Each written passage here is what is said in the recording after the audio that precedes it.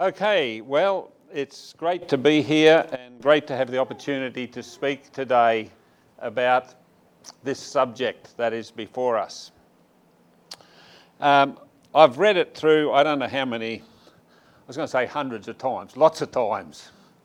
And I still don't fully understand some parts of it. Isn't the Bible like that? It is a bit like that. There are just some things that we've got to believe it and leave it with God to sort out for us. As I read this Bible though, this passage that's just been read to us, I became very conscious and aware of one little theme. There are more than one theme, but there's one little theme that really struck me. What do you know?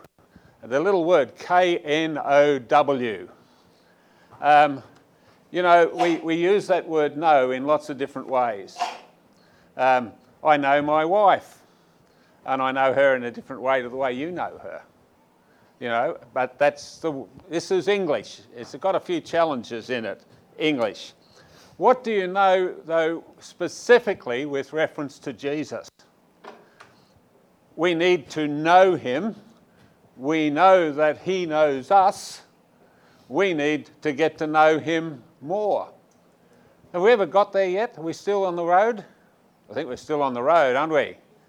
The day that I know everything about Jesus is the day that I will see him face to face in glory. That's what I believe. Some years ago, actually many years ago, I had the opportunity to do an evangelism explosion course. Anyone ever heard of that before? Explosion. No, that was something that happened in Brisbane. No, this is something that happened years before that. It actually is a program that came out of America helping people to share their faith. That's what it was about. It's one thing for me to know as a Christian I'm supposed to talk about Jesus everywhere I go. But is it as easy as I've just made it sound? No, it's not easy. In fact, sometimes it's very difficult. But Evangelism Explosion was a course of study to teach a methodology for sharing the gospel with people. Conversations. We actually, during this course, we had a week. It was at an Anglican church in Hornsby, Naomi. We actually went out on the streets and just met people there and started to talk to them about Jesus. Now, I don't know what your method is when you just meet people, what we call cold turkey. You've never met them before, but you want to share Jesus with them. Well, they came up with conversations that start with two diagnostic questions. It's called a diagnostic question because it helps you to diagnose where the person is at that you're talking to. Here's the first one. I'll share it with you for free. Do you know for certain that when you die, you will go to heaven? Do you know for certain? Emphasis on know and certain. Do you know for certain that when you die, you'll go to heaven? I found that to be a very interesting question. I've had people who would profess to be Christians and say, well, I hope so. No, I'm not asking your hope. Do you know so? Not hope so, but know so. And there are people who just don't have that assurance of what's happening to them when they leave planet Earth. The second diagnostic question is more to tell us what a person is thinking about their acceptance by God. If you were to die today and stand before God and he were to say to you, why should I let you into my heaven? What would you say? What would you say? Now, this is very safe here, isn't it? Because you're not having to answer the question to anyone else. But we do need to answer the question because it's a most important question. It actually reveals where a person's faith and trust is, what they're trusting in. I'll give you some answers that I've heard. Well, I try my best And I know I'm not perfect, and I just hope that in that day, in the scales are being weighed, that the good things that I've done will tip at the scale in my favour, and God will say, yeah, you can come in. Well, the problem is anyone who knows their Bible has got a challenge with that, because the Bible says salvation is by grace, that's undeserved, through faith, and that not of yourselves, it is a gift of God. And verse 9 from Ephesians 2, not of works, lest anyone should boast. So when I think about standing before God, it's not, look what I did, and thank you, Jesus. It's not that at all. It's undeserved. I can't earn it. I can't earn God's favour. He loves me unconditionally, even though he remembers that he made me out of dust. He knows my frailty, just like he knows your frailty. On what would you say to God if you were to stand before him and he says, why should I let you into my heaven? I'll give you my answer.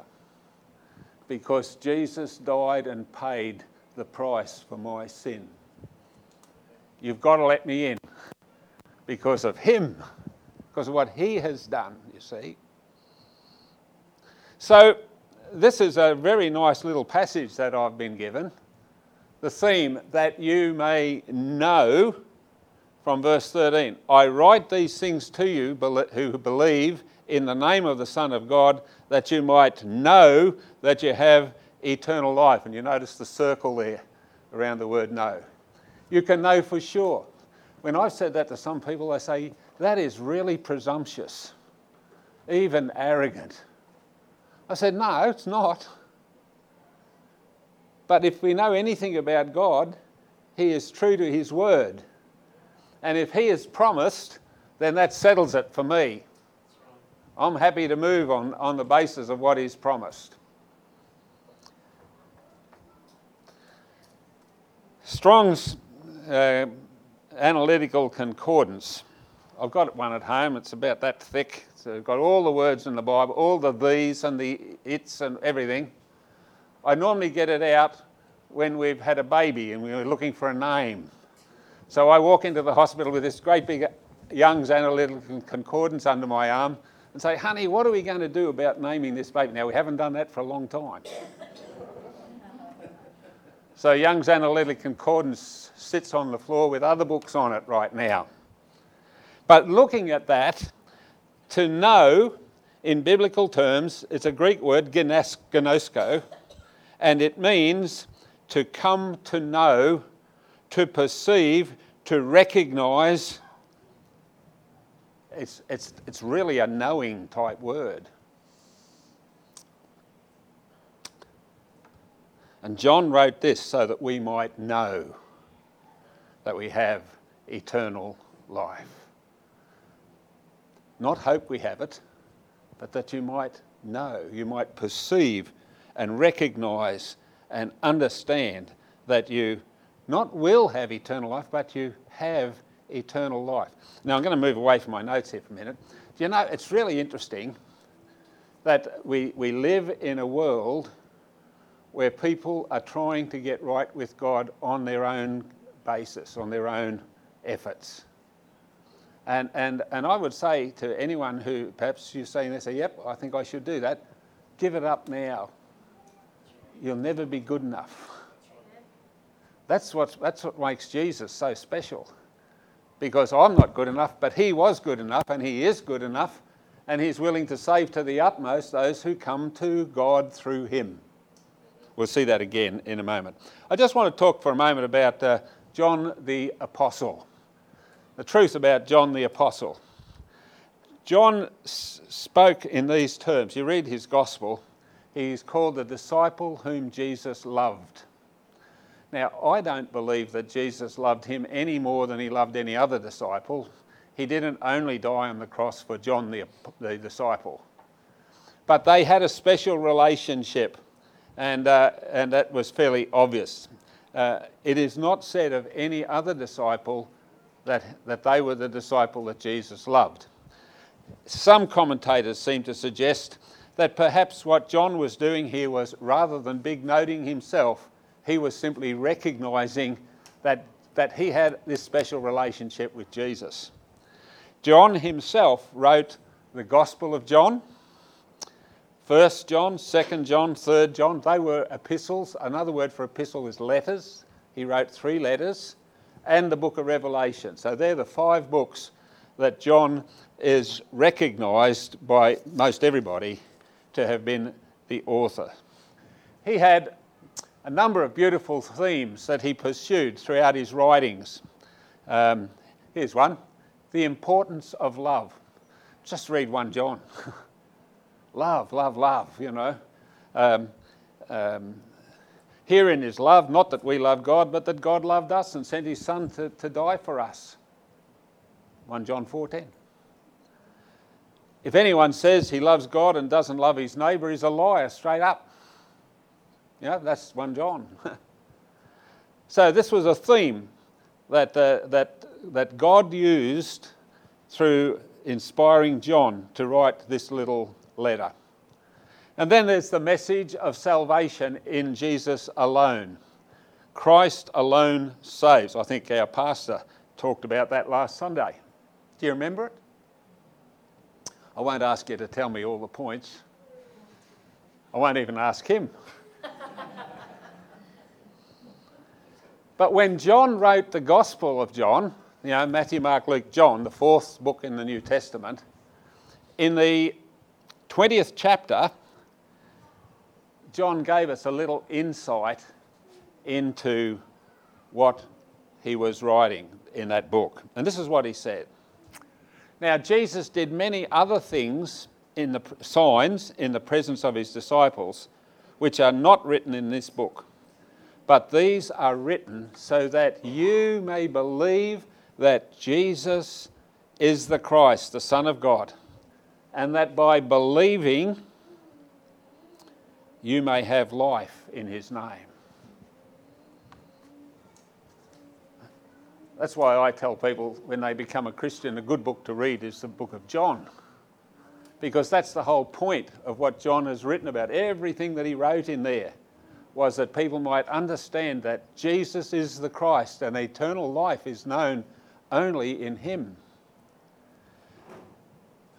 Now, have I overstepped the mark? No, I haven't. Because this is in John's Gospel too, chapter 14, verse 6. Jesus had been saying to his disciples, don't be afraid, I'm going to go away, but don't be afraid. I'll come again and I'll receive you unto myself, that where I am, there you may be also. Thomas said, Lord, we don't know where you're going. How can we know the way? And what did Jesus say? I am the way. I am the truth. I am the life. No one can come to the Father except through me. That was a very great verse that John put there in that 14th chapter, in that conversation that he was reporting. So the message of salvation in Jesus alone is one of John's themes. And then there is, this afternoon, there's the theme of knowing, the theme of knowing. Now, I'm just going to throw this on the screen. We're not going to read it because we read it just a few minutes ago. But I want you to notice that in all these passages that I put up there, I've underlined the word know, to know, gnosko, to know.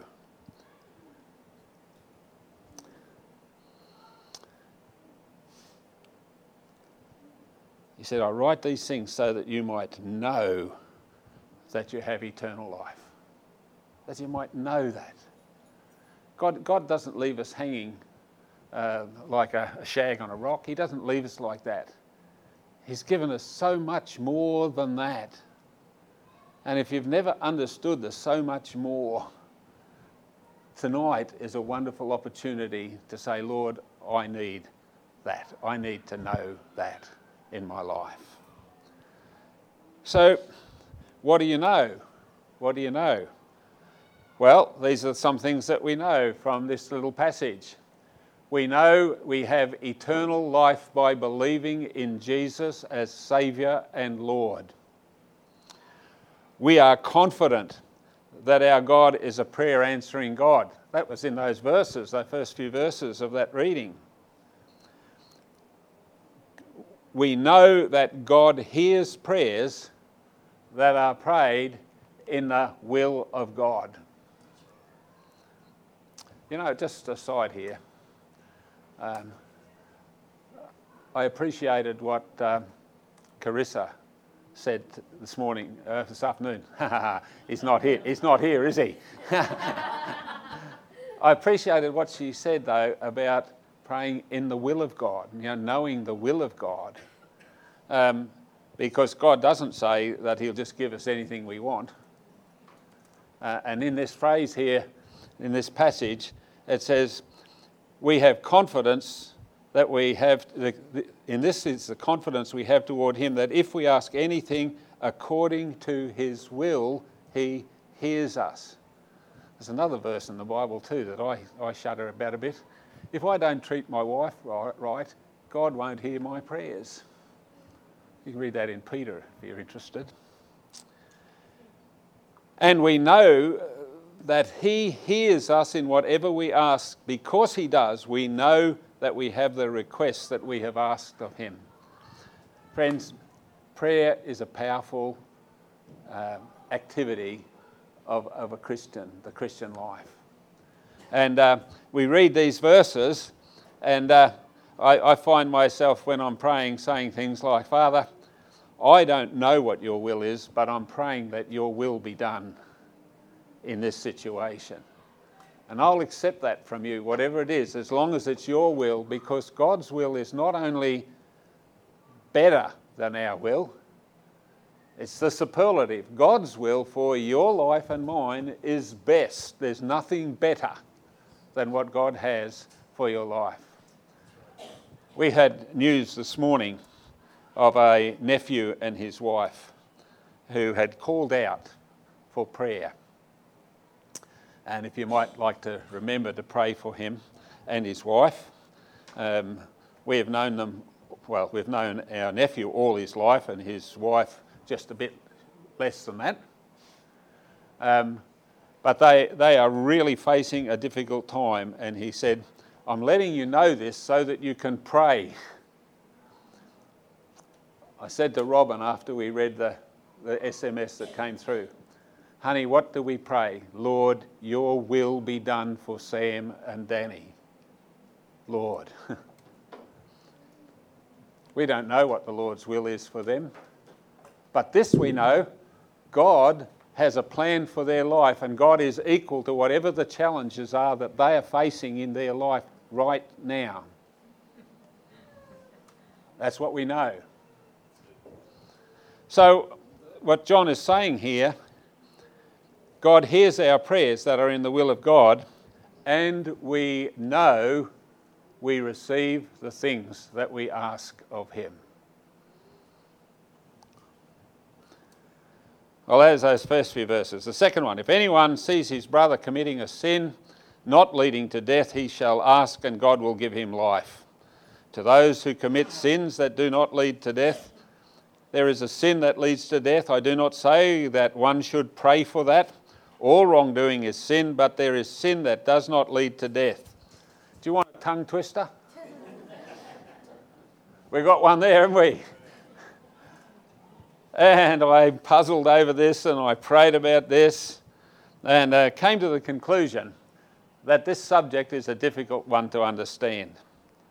Simply stated, sin leads to death. At its most basic level, sin leads to death. But what is the sin unto death? And I just wanted to, you know all this, so it's not new to you. The Bible says in Romans 6:23, for the wages of sin is death. The wages of sin is death. May God write that on our hearts so that we never forget it. There is a price to pay for sin, and it's death. It's not just physical, we're talking about spiritual death. But the gift of God is eternal life through Jesus Christ our Lord. Do you want to know why I follow Jesus? It's because of Romans 6:23. I know the end of the road of sin, it leads to death. Death. It leads to death. So as we think about it, yes, it's a difficult subject. Simply stated, sin leads to death. We are all sinners deserving death. Why? What does Romans 6:23 say? For all have sinned and fall short of the glory of God.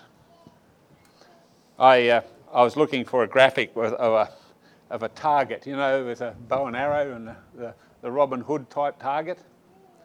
And I thought, no, I won't take the time to do that. But sin is falling short. That's what sin is. It's falling short of the standard that God has created for us. And if you want to think about that, there's a verse in the Bible that says, be perfect even as God is perfect. Have we fallen short of that standard? Yeah, I think so. I know I have. I have. And it only makes me love God more. For all have sinned and fall short of the glory of God. And this verse is from a different translation. It says, the payment for sin is death. But, I love the buts of the Bible. The payment for sin is death, but the gift that God freely gives, the gift that keeps on giving and giving and giving. What is that gift? Well, here it is. Wait for it. Everlasting life through Jesus Christ our Lord. That is a gift worth seeking. And if you have received that gift, you should thank God every day that forgiveness from God has come to your life. That you're in that place where you can have a relationship with God that is based on a finished work, the finished work of our Saviour, the Lord Jesus. Everlasting life through Jesus Christ our Lord. So, we come back to it. The subjects of... jump straight across that. We are all sinners, but because of Jesus, we can be saved. I don't know if you've ever done this with Rob and asked her how she was. And she comes back by saying, well, because of Jesus, okay. That is the truth for a Christian. Because of Jesus, it's all okay, it's all right. Because God is with us and He will help us. So what then is this sin unto death? Now, I've thought about this over the years, and I'm sure there'll be some people here who will be able to identify with what I'm going to say. There is a thing called the unforgivable sin. And when I was younger, many, many years ago, I went to a soul-winning conference in Adelaide in South Australia. They had an American speaker come, and he spoke every night for a week. And on one night, his topic was the unforgivable sin. And he spoke on that subject, and I didn't agree with him. It was a guilt trip. You know, sort of throwing it out there. Have you committed the unforgivable sin? You need to get saved tonight. It's true. We need to get saved tonight if we're not saved. But this unforgivable sin has troubled many people. It's based on Matthew chapter 12, verse 31-32, also found in Mark chapter 3. By the way, two Gospels record this. Jesus said, I tell you, every sin and blasphemy will be forgiven people, but the blasphemy against the Spirit will not be forgiven. Whoever speaks a word against the Son of Man will be forgiven, but whoever speaks against the Holy Spirit will not be forgiven, either in this age or in the age to come. And that's called the unforgivable sin. Now, the older generation has an idea that blasphemy is using God's name as a swear word, blaspheming. And so we hear people saying, oh God, or Jesus Christ, and we say that's blasphemy. But actually, it's speaking against the Holy Spirit is the unforgivable sin. How do we speak against the Holy Spirit? How do we blaspheme against the Holy Spirit? Answer, we refuse to accept the work that he is wanting to do in our hearts and lives. Now, John talks about it in his gospel. The work of the Holy Spirit, there are a number of aspects to it. He's called the advocate who comes alongside to help, but he's also, this is his role. The Holy Spirit will convict the world of sin and righteousness and judgment. The Holy Spirit's work is to convict a person that they've sinned, they've broken God's law. So that's the first thing, to convict. He's the convictor. And if the Holy Spirit is on your case, listen to him. Because he may not always be doing that. And the second thing that the Holy Spirit does, he reveals Jesus. The third thing that he does is he is the one who works this miraculous thing called new birth. None of us would be born again save for the working of the Holy Spirit. So I've come to understand that the unforgivable sin, well, I wrote it down here. Here it is. When it comes time to die, you do so without having repented of your sin and accepted Jesus as your Saviour and Lord. That, on the basis of the Bible, is totally unforgivable. You get to the end of this life without Jesus and you are damned for eternity. That's the reality. That's a hard word, but it's a true word. That was what Jesus said in John 14:6, wasn't it? I'm the way, the truth and the life. I'm the way to God, the truth about God. I'm the one who gives life. No one can come to the Father except through me. That's what Jesus said. So then, what do we know? What do you know? What do I know? Well, the last few verses give us three things that we can know, and here they are. Notice I underlined the word know. We know that everyone who has been born of God does not keep on sinning, but he who is born of God protects him, and the evil one doesn't touch him. As Christians, our goal in life is to live a life that is pleasing to God, to not offend God, to submit to God, to allow God to work what he wants to do in our lives. We know that we are from God and the whole world lies in the power of the evil one. We don't need a university degree to understand that's true, don't we? In the world in which we're living today, just ask the people of Ukraine. They'll tell you. Number 3, we know that the Son of God has come and has given us understanding so that we may know him who is true. And we are in him who is true, in his Son, Jesus Christ. He is the true God and eternal life. And then he closes the chapter, little children, keep yourself from idols. Just got one more thing to say and we're finished. I want you to think about this. Is there a difference between knowing God or knowing about God? Years ago, when we were in Tasmania, I was pastoring 2 churches in Tassie, we had a Christian school. And this Christian school had a Christian curriculum. The children were memorising scripture. And not all of the students became Christians. And I've grieved over that ever since.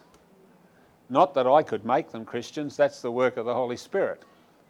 But all we did with those who would reject the message of the gospel was we made smart pagans out of them. They knew the Bible verses, well, they knew about the Bible verses, they knew about God, they knew about Jesus, they'd heard the gospel many, many times, but they'd never surrendered to it. They'd never invited the Lord into their life in a real and saving way. It's possible that we know a lot about God, but do we know him? That's the question. That's the big question today. Do you know God in a personal way? Well, Jesus encourages us about this. Eternal life is this, knowing God and knowing Jesus Christ, the one that God has sent. John, in this 5th chapter of this letter, said this, I write these things to you who believe in the name of the Son of God, so that you might know in your believing, in your thinking, in your living, that you might know that you have eternal life. Brothers and sisters, friends, it's lovely to be together today. If you don't know for sure that you have eternal life, would you speak to us about it afterwards? Just come and... It's like a death threat, isn't it? Anyone who dares to speak with me after, go and speak to Pastor Stephen. He'll be glad, or any of the leadership here would be glad just to share with you how it's possible to know that you have eternal life. You can actually know it. I'm not talking about feeling it, I'm talking about knowing it. A bedrock.